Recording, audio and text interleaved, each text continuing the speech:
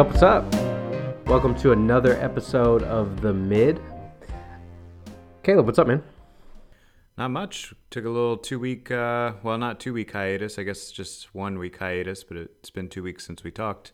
We're going to change the format up a little bit to go every other week, right? Yeah, I think doing it every week has become a little bit of a task for me and, for us. And so we want to make sure that we're doing quality shows. So we think that every other week is probably a little bit better than trying to crank them out every single week. Yeah, definitely. Anything special happen in those 2 weeks? You know what? It not from a sports standpoint. Actually, if you're interested from a sports standpoint, Razorback baseball has been on fire. We whipped up on Bucknell, who I thought they were at least a Division I team. We beat them 34-2 in baseball. So, Arkansas is ranked number 3 in the country right now. So we're pretty good. We're heading to March Madness time. But on another note, man, you guys may hear that I still have this cough that it seems like I've had for, 2 months now. It's because it's been like 65 degrees one day, and then like we've had rain, I think 10 out of the last 14 days, including today and including tomorrow. And it's just like, I don't know if I'm in Fayetteville or Seattleville. Yeah, I had a week off of work and it snowed 2 days. One of those days it was like 8 inches, and then it was like in the 60s 2 days because that's New England. Yeah. But yeah, college baseball, I'm pretty excited about college baseball, but that's because I like South Carolina and they've won several national championships in the past 10 years or so I have reason to care. But I assume most people don't care too much about college baseball. Yeah, we probably don't ever need to mention it again, to be honest with you. All right, so we have a special guest with us today, right? Yes, sir. And your co-host from the B-Side Guys, correct? Yeah, right. So me and Seth run a music podcast together where we play undiscovered music. Basically, the very, very top is like 200,000 plays on Spotify, I think. And most of them are way less than that. We play several that have less than 1,000, which means that they don't even keep their stats, basically. We play undiscovered music and kind of talk about it around a central theme. But Seth, how's it going? Doing good. How are you guys? Fantastic, man. I'm glad to have you on. That's actually a pretty cool concept. I never really knew what your music podcast was about, so that sounds like a pretty cool idea. Yeah, we kind of took a little hiatus over the summer with it, but we kind of started ramping it back up, and it's seen some moderate success. It's been good. People seem to like it, and definitely the bands seem to like it because most of them, no one really reaches out to them that much, or a lot of them at least. Nice. Before we go too far, Seth, I don't know if you know the rules, but give us your teams, man. How do you relate to sports? How does sports relate to you? Oh, it's all North Carolina. I mean, I'm from South Carolina, but we don't really have any sports teams. What the fuck was that? Sorry, Alexa just chimed in. It's something I said. Something made her freak out. Probably just the audacity that anyone's a Charlotte sports fan. This guy. So I'm not really big into, I know being 20 minutes from Clemson, I'm not a big college football guy. I know that's blasphemy around here. But Carolina Panthers and Charlotte Hornets, mainly Charlotte Hornets, I keep up with them religiously. So Charlotte Hornets, it's all the way back to when I was a kid. My aunts, Aunt Donna and Aunt Linda, I know you don't listen to this, but if you do, that'd be weird. But they're not big sports fans at all. But they took me to a Hornets game. Basically, it was the year, and I don't know why I'm still a Hornets fan, but it's the year that they traded away Kobe to get Divock. 1990 and 6? Yeah, so I think so, yeah. And it stuck with me. I mean, everyone remembers their first pro sporting event, or really just sporting event. So I've been a Hornets fan since then. I was even a Bobcats fan. It was not fun, and it's still not fun if we're being honest. But the Panthers, you stuck with them though. Yeah, and that's. I remember us playing 2K and you would pick Charlotte, and I'm like, are you sure? Because I'm gonna pick the Oklahoma City, or Yeah, it's like the Heat when LeBron was still there. Exactly. Yeah, I mean, I had to. The football, on the other hand, I do like the Panthers. They are my team. But I didn't watch a lot this year. I kept up with stat lines and things like that. But those are my two main sports influences. So growing up, the Grizzlies weren't in Memphis when I was growing up. So I grew up a huge Lakers fan, and but not only Lakers, I really loved the NBA as a whole growing up. I loved the Seattle SuperSonics. I loved the Orlando Magic with Penny and Shaq, the Suns with Barkley, but the Hornets. I don't necessarily say I wouldn't say that I love their team, even though they had a good team when they had Alonzo Mourning before they traded him for Glenn Rice, with Alonzo, Grandmama, Larry Johnson, right. Muggsy Bogues, Del Curry, Rex Chapman. But not only so I love their jerseys, but I loved their court. That honeycomb court with the blue colored in was my complete absolute favorite. So when I would play NBA 2K, I would always go and recreate that court. For the Hornets, I was absolutely in love with the 90s Hornets, especially when they had Larry Johnson.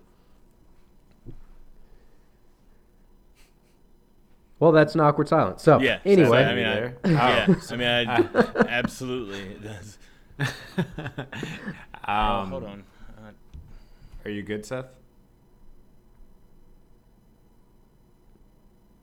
We lose him. I don't know. Seth, you there? I heard him say hold on, but I don't know what's going on. Maybe he's abducted. He is in the rural South, so you never know. It's alien time. All right. Oh, hey, there you are. I think, oh my God, I think we're fine now. Oh, we were talking shit about you. That's fine. Said you might have gotten abducted. No, I'm good. I'm here. All right. So we ended with Marcus saying he really liked the honeycomb court and those teams in the 90s. Yeah, and they've recreated. I mean, that honeycomb court is still there now. They just honestly, they did a lot of preparation for the All-Star game. Coming to North Carolina. Last year? Not this past All-Star game, but the previous one. And then, what was that North Carolina bill that just the bathroom bill? Transgendered thing. Yeah. The NBA was like, nah, we don't mess with North Carolina right now. So they switched the All-Star game over, but the Charlotte fan base still got a lot of cool new stuff, like the new court, and then they have a huge jumbotron under the drop down scoreboard in the middle of the arena. I don't know what it's called, but to where you can see, if you're on that lower level, you can still see, you look straight up basically and see this huge screen with all the replays and stuff. So the court, the jerseys, and really just the arena in general are a lot of fun, even if the team is not. Yeah, even if you have to sit and watch Dwight Howard and Kemba Walker. Sounds real awful, actually. I mean, they're going off. Like Kemba, all-star, and then Dwight's still at like a 15-13 stat line. He's doing what Dwight does, but it's more having to watch Nick Batum. You guys paid him a lot of money to do what Nick Batum does, which is not what? A lot. Turn the ball over in the final 2 minutes of the game, and shoot about 32% from three. So it's pretty awesome. I love it. They tried to unload. Do you see? I was just gonna say, do you see a light at the end of the tunnel at all? Do you see movement towards anything good, or do you think you're still gonna be here a decade from now? Well, you're getting a new GM next year, so that's a start. Yeah, so they're not renewing Cho's contract. I think that's good. I think he focused more on his food Instagram than he did the team. He has an Instagram where he just goes around and takes pictures of food like he's like a 17-year-old lifestyle blogger. And that has more, he has more posts on that than he does, say, in the franchise. But I mean, it's someone has to pay. I think he's more of just the scapegoat than anything. But when a team underperforms, 3 years running now, since well, he's been there 7 years, so and they they've barely been in the playoffs, or they definitely haven't been an upper echelon team in the East, which is not asking a whole lot, right? I mean, the East has been bad for a while. We're not asking you to be, contenders year in and year out, but if you can build a team in Toronto, you can build a team. I mean, no one's Danny Ainge up in Boston, who's just a wizard, but and you don't have LeBron James, but you could be the Wizards, who are consistently number 4, or number 3, somewhere in that neighborhood, just hanging around. I mean, it seems like the Hornets are always fighting around for number 6 or number 7, which in the East is kind of unreasonable. I think a lot of it is, I guess it's Cho, and honestly, you guys are going to get Michael Jordan hate mail for this, yeah. But it's Michael Jordan, man. He, GOAT, whatever you want to say, it doesn't matter. As a player, he's not a great but he's shit when it comes to recognizing talent. I mean, it's and this is, we could have had Danny Ainge's only terrible move benefit us. They were going to give us 4 picks or something like that for that Frank Kaminsky pick to get him. Right. And then here we are with Frank the Tank, who is great in promotional videos. He's a very funny guy. But he's very streaky is a very nice way to put it. Yeah, I mean, the thing is, Jordan loved Kaminsky. He loved him. He was hell-bent on drafting him. And, yeah, as you said, his draft history, whether or not he's the owner that has much say or whatever the case may be, has been terrible. I mean, you go all the way back to the Wizards with Kwame Brown. It doesn't – yeah, Michael Jordan, the player, fantastic. Just like Phil Jackson, the coach, fantastic. Phil Jackson and Michael Jordan, the front office people, painful, very painful. At least he's not. At least Jordan's not trying to make people eat raw meat, right? That's Phil went psycho in New York, I think. He just, I don't know if it was dementia or what, but it was bad reading those headlines, because you remember who Phil Jackson was, and then you see him now, and you're like, man, you should have just rode into the sunset, just retire. Well, it's kind of how I feel about Michael Jordan playing in a Wizards jersey. I mean, now with that said, that was the only time I ever got to see Michael Jordan in person, when he played the Grizzlies as a member of the Wizards. But I would happily give up that memory to have his final shot be over Byron Russell in the '98 NBA Finals. To win it all. That should be everybody on this planet who was alive and a basketball fan in 1998 should be their last memory of Michael Jordan. Well, it's super tough to walk away. I mean, we've seen that across pretty much every sport, when people don't realize that their time's over.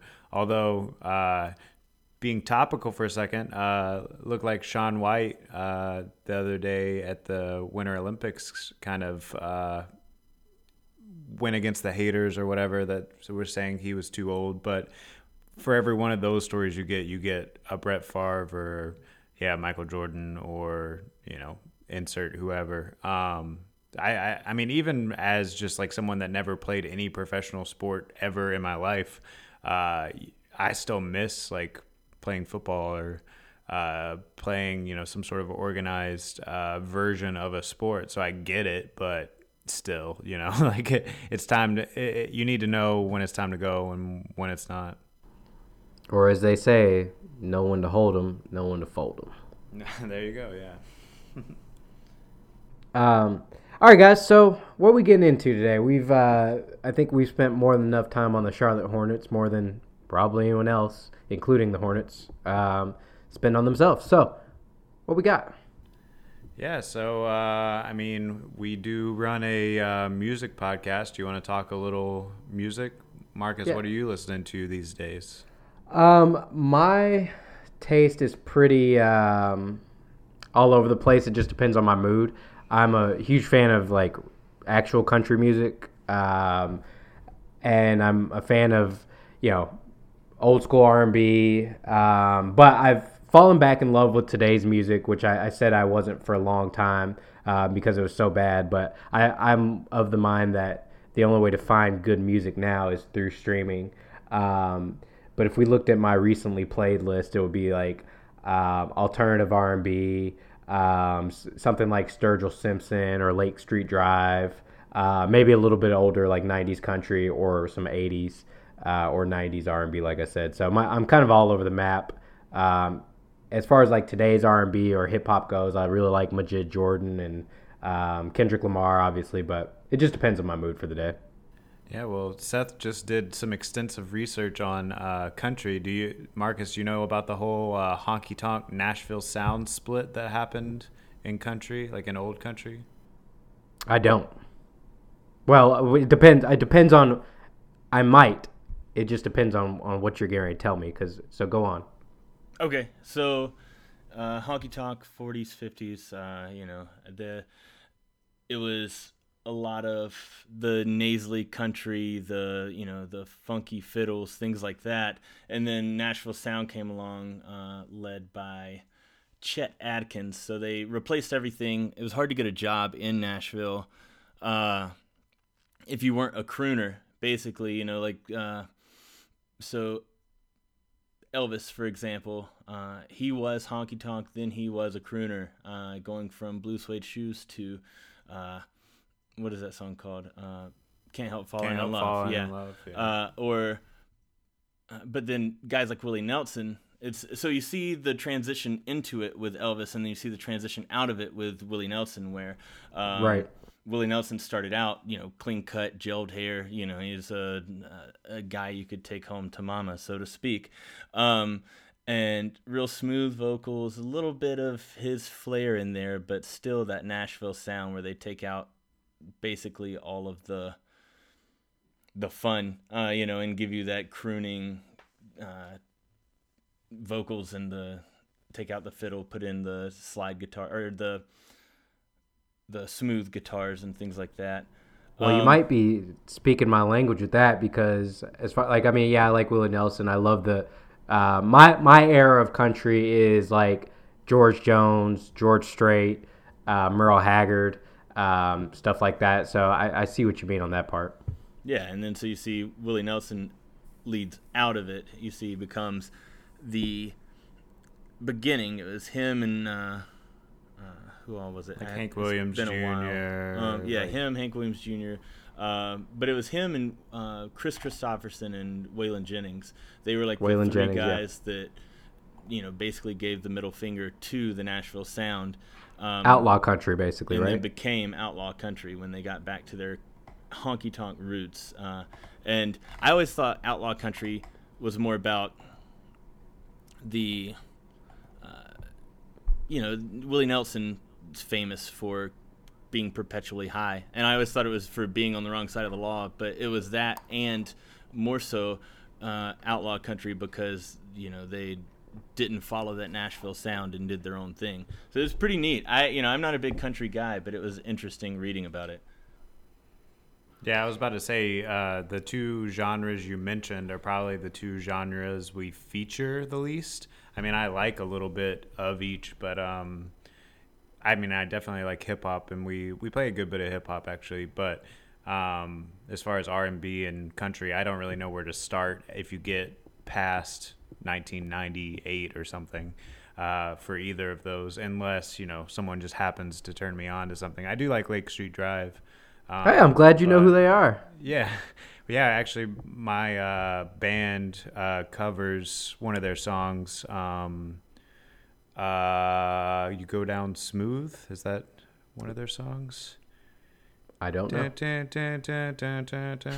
not gonna sing it, but I'm pretty sure that's them. Yeah, so we cover one of their songs, but that's pretty much my only exposure to them. But I do like that song. Well, I don't know what's that considered, like that's not R&B. That's more like them and the Tedeschi Truck Band. Yeah, I mean that's like country bluegrass, alternative rock almost. Like it kind of blends together a couple different genres. I think it's definitely not strictly country in the way that I think of country today. If you really want me to go down, okay, so I put it with the line of music like, are you guys familiar with the Alabama Shakes? Yeah. Mm-hmm. Like I love the Alabama Shakes. That's another one of my favorites. Too.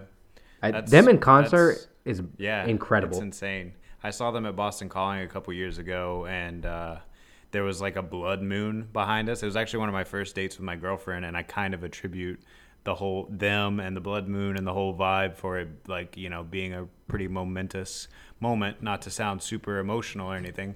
But it's like, she was insane. Her voice is Brittany better than the album, and it's already insane on the album. It's nuts. So you talk about the Alabama Shakes. I don't know if you guys are familiar with a band called Haim. They're three Jewish girls out of LA. Haim's a good one to check out if you're into whatever the hell kind of music they are. But so what kind of music do you guys cover? Is it jazz? Is it, tell me a little bit. It tends to be like alternative rock or indie rock for the most part. We get a lot of submissions from electronic music, and we like electronic music, but we don't play it a whole lot because it's hard to start a conversation about that. But yeah, like singer-songwriters, folky stuff, and then like indie alternative rock. I'm trying to think of like, we don't play. I can't think of any that we play that have become very big yet. But kind of like, I don't know, Seth, who would you compare it to? Avett Brothers, some stuff like that, or Mumford and Sons, I guess. Or we cover. If you're going, a lot of it is stuff like that, like some like Americana, folk, banjo. I like that kind of music a lot. Let's see. I don't know. I would love to get more hip hop on the show, but hip hop is very tough. We've had a few, but it's tough to. Well, first it's tough when we find something we like. Like we found Tokyo. I don't know if you've heard Tokyo. Last year, and we're like, oh, this is really good, and I think he's like about to blow up. He's from Chicago, whatever, but by the time we had reached out to him, it was kind of too late. So either it's like SoundCloud rap and it sucks, or it's so good that they are already past us, sort of thing, or it's just completely off topic, like yeah, exactly, yeah. Because it all centers around a theme each week, so it also is somewhat dependent on that. I'm a big fan of like some local Memphis rap, like some of my friends are rappers and all that stuff. But for the most part, I've been kind of out on the rap game for a while now. I think I may sound old and crotchety and get off my lawn-ish, but like I think music just went to shit for a while. Like for a minute, it was just real bad stuff, and I lost interest. So like my playlist didn't get updated till past like 99 or like 98, but then like there was a good window of music from like 2002 to 2006, but so funny story, I moved to Austin back in 2009, and I was told that so here's the thing. I was told that Austin was the music city capital of the world, and I'm like, okay, I'm from Memphis, but we'll see, whatever. So I moved there, and in my experience, with the exception of Gary Clark Jr., who I saw live before he got really, he's amazing. It was just a bunch of Mumford & Sons and knockoffs of Mumford & Sons, like Manchester Orchestra, who I actually liked a lot. But you just kind of talked a lot of shit to both of us. I mean, I liked them a lot, but like I said, once I really started to listen to them, Mumford and Sons, Edward Sharp, like it all just sounded the same, and that's what the Austin hipster scene what really was. And after living in the midst of it, I was kind of out on it. Probably around 2010. Yeah, I mean, I get that. Although I don't get the Manchester Mumford connection, just because I think they're a little bit different sound. But definitely Edward Sharp and music is subjective. Oh, it's super. Yeah, definitely. But like Edward Sharp and Mumford and Sons and all those mandolin motherfuckers, the little whatever ukulele mandolin. Hey, the mandolin's a beautiful instrument. Thank you. Oh, it is. But that whole sound did take over for a little while in like a really annoying way. So I definitely get what you're saying there. Yeah. So it was kind of tough. I had 6. So when I lived in Austin, we had a 6-bedroom penthouse. So I had 5 other roommates, 3 guys, 3 girls, and they were all younger than me. And I was 21 at the time. They were all like 19. And so they had a house party where I had bought the alcohol and was just like, keep your fucking mouth shut and don't tell anybody nothing. Because I don't want to get in trouble. I mean, we lived right off campus. And so I come home and I knew they were having this party, but I forgot. So I come home and I'll never, ever, ever, ever forget this image of them like hipstering around, like where you lock arms and you go in a little circle hopping or skipping around. It was to that Edward Sharp song, Alabama, Arkansas. Yeah. And song that everyone knows. Yeah, and it seriously scarred me for life. Like it scarred me. It scared I still wake up when I hear that song. It's like I get the sweats, and the cops ended up being called because this girl had alcohol poisoning, and I had to leave my own house or I'd get arrested because I was the only one over 21 there. So that whole night was like the culmination of all this stuff, and I left Austin like 2 months later, and I hated it. So it sounds like you have some real trauma surrounding the Austin music scene. Yes. I'll never go back. Hey, Austin City Limits will never get my money, damn it. Are there any festivals or anything near where you're at now? I mean, I know there's Bonnaroo in Manchester, Tennessee, or whatever. Well, there's always Memphis in May, which has, from my understanding, up until recently, always been this huge festival that happens at the beginning of May, to where the hottest bands come and before they blow up. Sometimes when they do blow up, like I remember my biggest memory of actually going to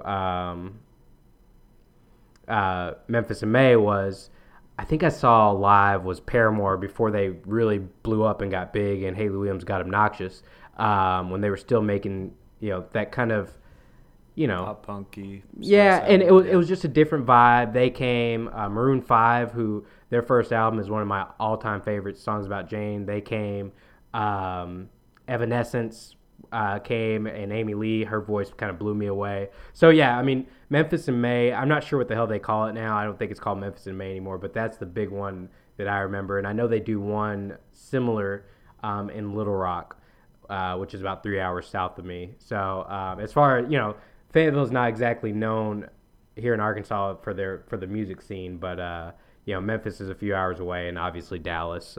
You get a lot of good stuff there too. Yeah, definitely. That's one thing I kind of miss is drivable festivals like that. And I never went to Bonnaroo while I was in the South, which I wish I would have at some point.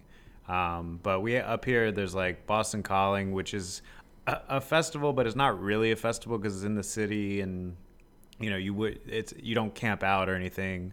And then there is Firefly, but that's like still 8 hours away from me in Delaware or something. Oh wow. So yeah, there's you would think that there'd be more up here in the spring and summer, but there's really it's really kind of slim pickings. At least big ones like that. I mean, there are a ton of smaller ones. I think there's like something Woods, which is a big EDM sort of festival, but that's not really my vibe. No. Yeah. No. So I do miss like being near all that sort of stuff, but at least I'm in a city where, most bands come by. Like I went 5 minutes down the road to see Modest Mouse a couple months ago, so can't really complain. Yeah.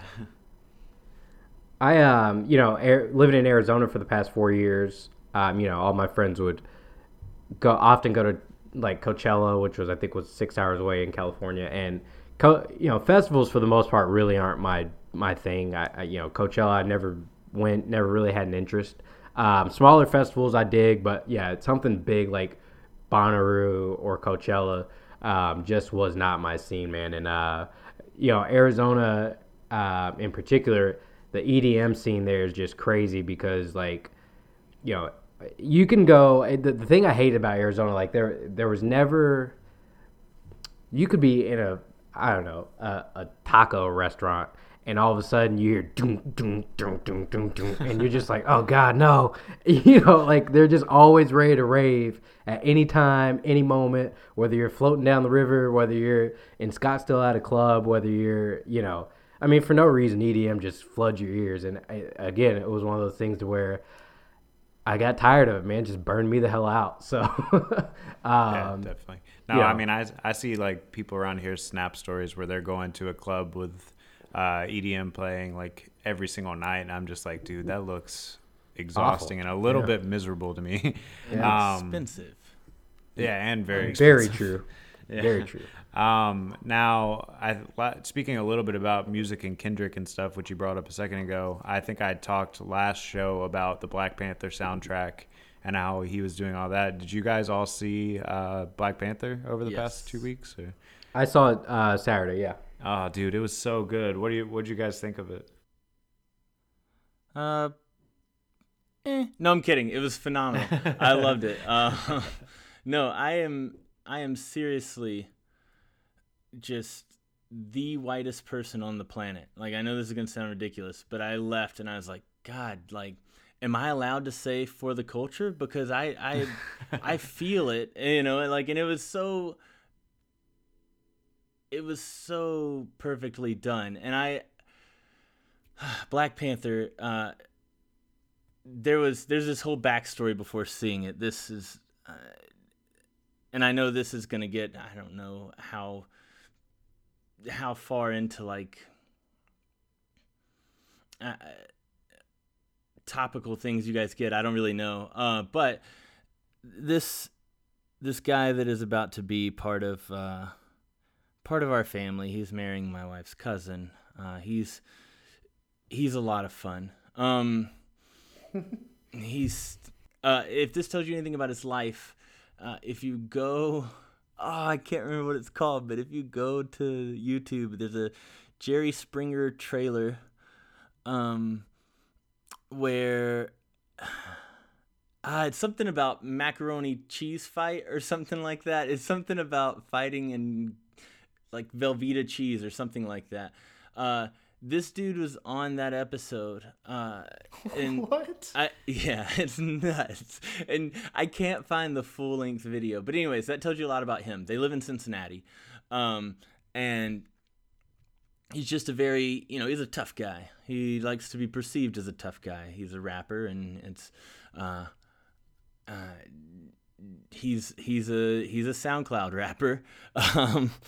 And he just always tries to like, so he posts this video where it's this guy ranting about how basically fuck Black Panther because you're still giving your money to white people or something like that.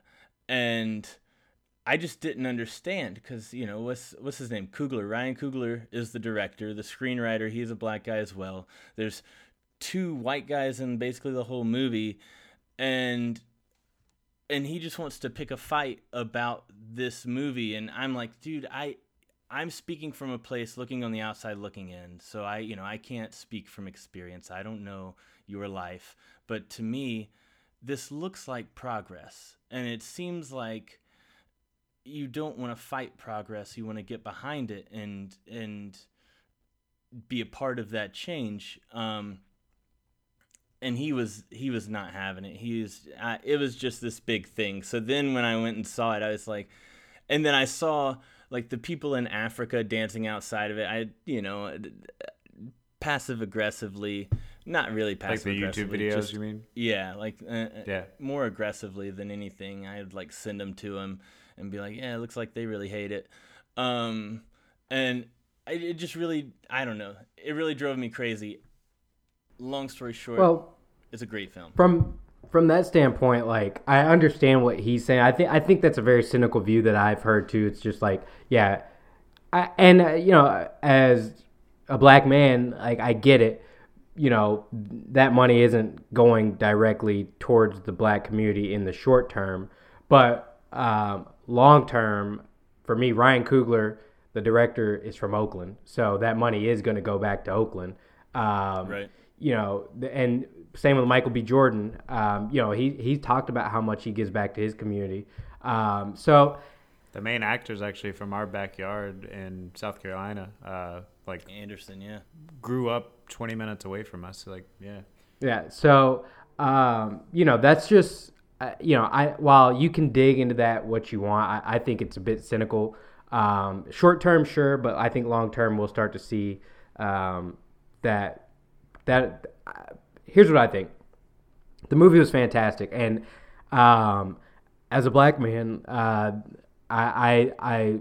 have never seen a movie that was so positive for black people. Like it was a movie that had me very emotional, like almost on the verge of tears, because this was the first time that in my 29 years of living, I saw not only black superhero that wasn't goofy like Blank Man or the Blade movies, whatever, who wasn't really a superhero, but it was these strong, black men, and that were positive. We weren't being portrayed as crackheads and entertainers or anything like that. You had a black girl who was a scientist. You had beautiful black women who were superheroes, and it was very empowering. And for someone who's 29 years old, who has seen a lot of black exploitation films, who has seen a lot of the way black people are portrayed on TV and in movies as drug dealers, gangbangers, thugs, crackheads, drunks, alcoholics, whatever the case may be, deadbeats. This just wasn't that at all. They showed Africa in a positive light. They showed Africans in a positive light, and it legitimately had me on the verge of tears because I made this big. I don't post on Instagram often, but I made this post that was like, it's so important for our young black boys and young black girls to see that they can not only be superheroes and scientists, but that we have been and always will be kings and queens. And that movie, it made me so emotional to where whatever flaws it may have about, it's not going directly to the black community's pockets. I think it's so important to show a generation of young black kids that they don't have to be athletes. They don't have to be rappers. You can idolize a superhero that looks like you. You can idolize queens and scientists and engineers who look like you. And so that was my takeaway from the movie. And I thought it was beautifully done. And you won't hear me say anything negative about it. Yeah, it seemed like the whole point was empowerment, and definitely. So that's why I didn't really understand. And I liked a lot of people's fault with Marvel movies. They say, well, Marvel and DC. Marvel is obviously the clear winner, but well, to me at least. But Marvel films, they're always just good. It's a good movie. You're going to go and see a good movie, but it's never a movie that really takes a stance on anything. And this was completely different. So it was really cool to see. But you know what? I want to say real fast that I also thought that with a movie like this, right? I mean, we all heard the hype. It was an empowering movie for black people. And, it legitimately was. That wasn't hype. But the message came across in the right way, as far as to where it wasn't because there are movies you can watch a movie like Rosewood or anything talking about 12 Years a Slave, or which Lupita Nyong'o was in, or that movie was brutal too. Like, yeah, I actually really like that movie a lot. But you look at movies like that, right? And obviously I won't speak for anyone else, but for me, and a lot of people that I know who are black, we leave the theater hating white people for a little bit because those sure. are but that's what you see. And I think Black Panther did a very good job of like not saying let's alienate, or it wasn't, hey, this is a bad white guy, you know what I mean, or let's alienate black or white people and let's hate them. It wasn't that. It was more the positive of, hey, this is what's been going on, and this Africa is not this poor country. We have the resources, and it was more of a historical thing, and it pointed to all the positives, with touching on why, slavery and colonialism and all that stuff, with touching on it in a light to where it didn't really make white people feel uncomfortable or hated, and it didn't make black people look at every white person in the theater and be like, as a matter of fact, you're right. You know what I mean? So, right. Now I don't know if you guys watched that movie with black people. I can't imagine how you must have felt. But I didn't think that it went that way, to where the message that they tried to get across was hate, revenge, anything like that. No, I mean, it seemed like the opposite, really, by making the villain espouse those sort of things. Though I do think he was an effective villain. And what I mean by that is all my favorite villains make some good points, and you definitely sympathize with them. I was with some people, and they're like, it was really hard to tell the difference between who was who during the last fight scene, when just their suits were lighting up in purple or gold. And I don't want to spoil anything, so I'm not going to, other than that. But I was like, I think that was kind of the point, right? Like that, Right. it's completely, a lot of it's completely dependent on luck, and there's not a whole lot of difference between either side in this particular fight, and that's the tragedy of it, really, and that's the tragedy of a lot of cultural issues that we see today with like black on black violence or whatever. Not that I can speak from any sort of angle of experience, but it seemed like there was definitely an attempt at some sort of message or resolution with that particular argument as well. Yeah, and it kind of had you, like, for me, I was more of the Eric Killmonger than I was Black Panther. You know what I mean? Like, I agree with you that your villains are villains of circumstance, and those are the most interesting ones. Right. And Michael B. Jordan's character was fantastic, but I also agreed with his side of the movement more than I did with T'Challa's side of the movement. And right. Resources, worry about ourselves, don't take it. Yeah. Global. Right. Well, I mean, early on in the movie, you could even say that he had some Trump characteristics as far as isolationism and stuff like that. I mean, I think he came around, obviously, but I think that there was a throwaway line that wasn't a throwaway line at all, where someone was saying something about taking on refugees, and someone on the council said, if you bring in refugees, you bring in their problems. And I was like, wait, did that just come from a Trump speech just now? Like, there's definitely a little bit of that too, though I think they were trying to set him up as more of a Martin Luther King foil to a Malcolm X or something. What makes me so happy is that was the actual parallel that was getting ready to come out of my mouth. Was you had Martin Luther King, who was T'Challa, and then you had Malcolm X, who was Eric Killmonger. Like, and I don't know how familiar you guys are with like the autobiography of Malcolm X, and this, of course, I mean, we're in Black History Month, so we can talk about it. But Martin Luther King was seen as, in Malcolm X's eyes, like an Uncle Tom, or a guy who actually was not for the black community, that he just wanted to, be a little bit softer and rationalize with white people, as opposed to do what's right for all the struggling African Americans in the country and around the world. And so, yeah, that parallel was exactly what I took from the movie.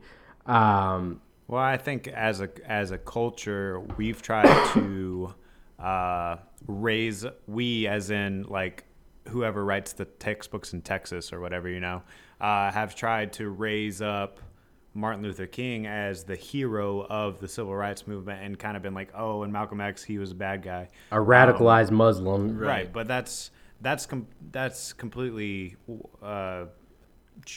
framing the story in a way that's advantageous to the powers that be or whatever, Right. because the powers that be don't want to make a hero out of the dude that said violence is sometimes an option, right?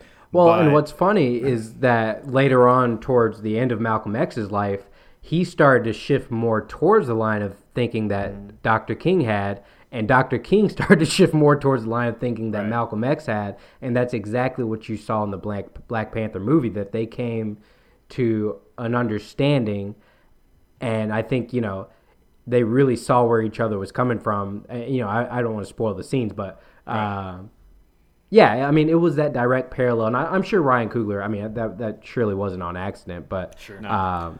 For anyone who knows history, probably caught that as well. Now, another thing that I didn't think was on accident, and again, going to try to leave out spoilers as I say it, but you guys will know what I'm talking about. There's a scene near the end where two different sides of African warriors are fighting, and one side is wearing red garments and one side is wearing blue garments. That seemed like an intentional choice to me as well, as far as the whole Bloods and Crips, Right. like gang violence sort of thing. Not realizing we should be fighting for the same cause. Exactly, right. So anyway, really well done movie. I thought it was written very well, and like we just pointed out, a lot of very intentional but subtle directorial choices that really just made it a classic. I mean, it's one of the best. It's probably my second or third favorite superhero movie now, behind The Dark Knight, and that's with me with me not having any sort of cultural reason for that to be, Right. Yeah, I'll probably have to watch the movie again, to be honest with you, just because I went in and was on this high the entire time, and I had this pride of, like, as I said, love seeing the strong black male characters, the beautiful strong black women characters, and like being in that environment. I don't think that like I really went and took in the movie as I should have, like just from a film perspective, because there were so many parts to where, as I said, I kind of got emotional because I was just so taken aback by how far and how progressive this movie was for the black community. So, it's not that I didn't pay attention to the movie. I certainly did, but I want to see it again now that I know, and maybe I have all those emotions and that sense of, pride out of my system, to where like this movie is everything that I want it to be, and this movie made me feel some type of way. But I want to go in and rewatch it and catch it from, okay, let's watch it as a film very objectively, like I would watch The Dark Knight, or like I would watch Logan or something like that. Right. I think, is there anything else that you wanted to talk about, Seth? On your on your sports podcast? Yeah. No, I like the format of, 15 minutes to sports and 30 minutes plus to other stuff. I'm not a huge, so this is actually more right up my alley. But if you want to do a little tie-in, this is perfect. We're talking about race. The Cavs, did you see that they banned a fan forever for the racist remarks to Patty Mills, who they were, I guess I'm just confused. I don't know Patty Mills' backstory, I guess, like I should, but they called him a Jamaican dog, I believe. And I always thought, I mean, I know he's directly Australian, but I don't know where, like, at what point. Are his parents from Jamaica? Does anyone know? I have no idea. I don't know. Yeah, I've always just known him as Australian. It's just bizarre that in a city like Cleveland that has a very strong and high black population. I mean, that just that's a silly thing to do, man. So, okay. Now I'm on Wikipedia. He was born in Australia. His mother is an Aborigine, and his father... Really? Yeah, and his father is from the Torres Strait Islands, part of Queensland, Australia. So I don't know where Jamaican... I guess, and he responded and said, I'm a proud islander like my Jamaican brothers. Me and my family in the islands of the Torres Strait have experienced racial slurs for decades. So the full Interesting. quote was, "Hey, Jamaican dog, they want their bobsledder back." Jamaica just called, "They want their bobsledder back." So so that's just an ignorant form of. All hate speech is ignorant, but he's Do you from. think it's just because of the dreads or something? Like, I guess because he's from the Torres Straits apparently, which is what I'm reading here, which is clearly not Jamaica. So Strange. Maybe just because of the dreads. I don't know. But Either way, I mean, there's no place for it, man. I mean, exactly. it's just that's insane. That is insane. He's lucky all he did was get banned, and here's what I think with stuff like that with some of the fans. I just think that there should be a Ron Artest at every single arena and stadium, and something like that. You just get a guy who's gonna run and beat your ass, and that's everyone needs a goon. Just the guy who's just gonna come in and destroy you if you talk shit. You see them running into the stands, and the camera pans, and they're like, "Oh well, there's our one ass beating for the day," or and it's just like, and then it goes right back to the game. You don't even address it after that. Yeah, you just say, "Oh, that fan must have had that coming," and then anyway, LeBron James with the dunk. I know, and I wish it was guys like if DeMarcus Cousins wasn't so good. I wish he would do that regularly. I mean, I know he gets in people's faces and gets texts regularly, but I would love to see him just start wailing on somebody. That's a big dude. And then Steven Adams would be the dude I would probably be the most terrified of. Well, he's probably a dude you don't want to be messing with. I guess James Johnson, because he's an actual black belt, right? Yeah, another dude you don't want to mess with. But Steven Adams, the youngest of 13 kids, grew up in New Zealand or something like that. It's an absurd amount of kids. So that dude fought every day of his life. Yep. I love how this has just turned into ranking the NBA player you'd like to fight the least. Who would it be? I mean, Steven Adams is definitely up on that list. Those are good. I don't know. Let's see. I mean, pretty much all of them have a crazy reach on me, but just because of their height. So I'm not sure I would want to fight any of them because I can't even get close enough to them. Every single one of them would kick my ass, guaranteed. But the one who I think would maybe just kill me is probably Steven Adams. That dude, look in his eyes. That dude's killed before. Oh man. And they just throw him into the ocean in New Zealand. I'm pretty sure he's starring in Aquaman, so I think that's him. I mean, so it might as well be. Yeah. Dude, that guy's a beast. Jason Momoa or whatever. Yeah. Married to one of my childhood boos, Lisa Bonet, from the Cosby Show. I did not know that. Huh. I just know him from Game of Thrones, and he climbs. Like, I rock climb, and so I see these random videos sometimes of him rock climbing that show up on, like, climbing subreddits and stuff. There's climbing subreddits? Yeah, I know, climbing the rankings. There's everything subreddits, man. Yeah. That's a story for another time. I could see this starting to go down a real dark path with all the subreddits out there. Yeah, Rule 34. All right. No, well, I don't know what that is. Hey, you're better off for it, man. Okay. I shouldn't tell you. Don't. I'm good. Okay. All right. Well, ignorance is bliss. I think that about does it, yeah? Yes, sir. So we'll be back in 2 weeks. A couple weeks. Yeah. We've got a couple good guests lined up for you over the next month or so. And that'll be that on that. We'll talk to you then. Yeah, thanks for coming, Seth. All right, thanks, guys. See you.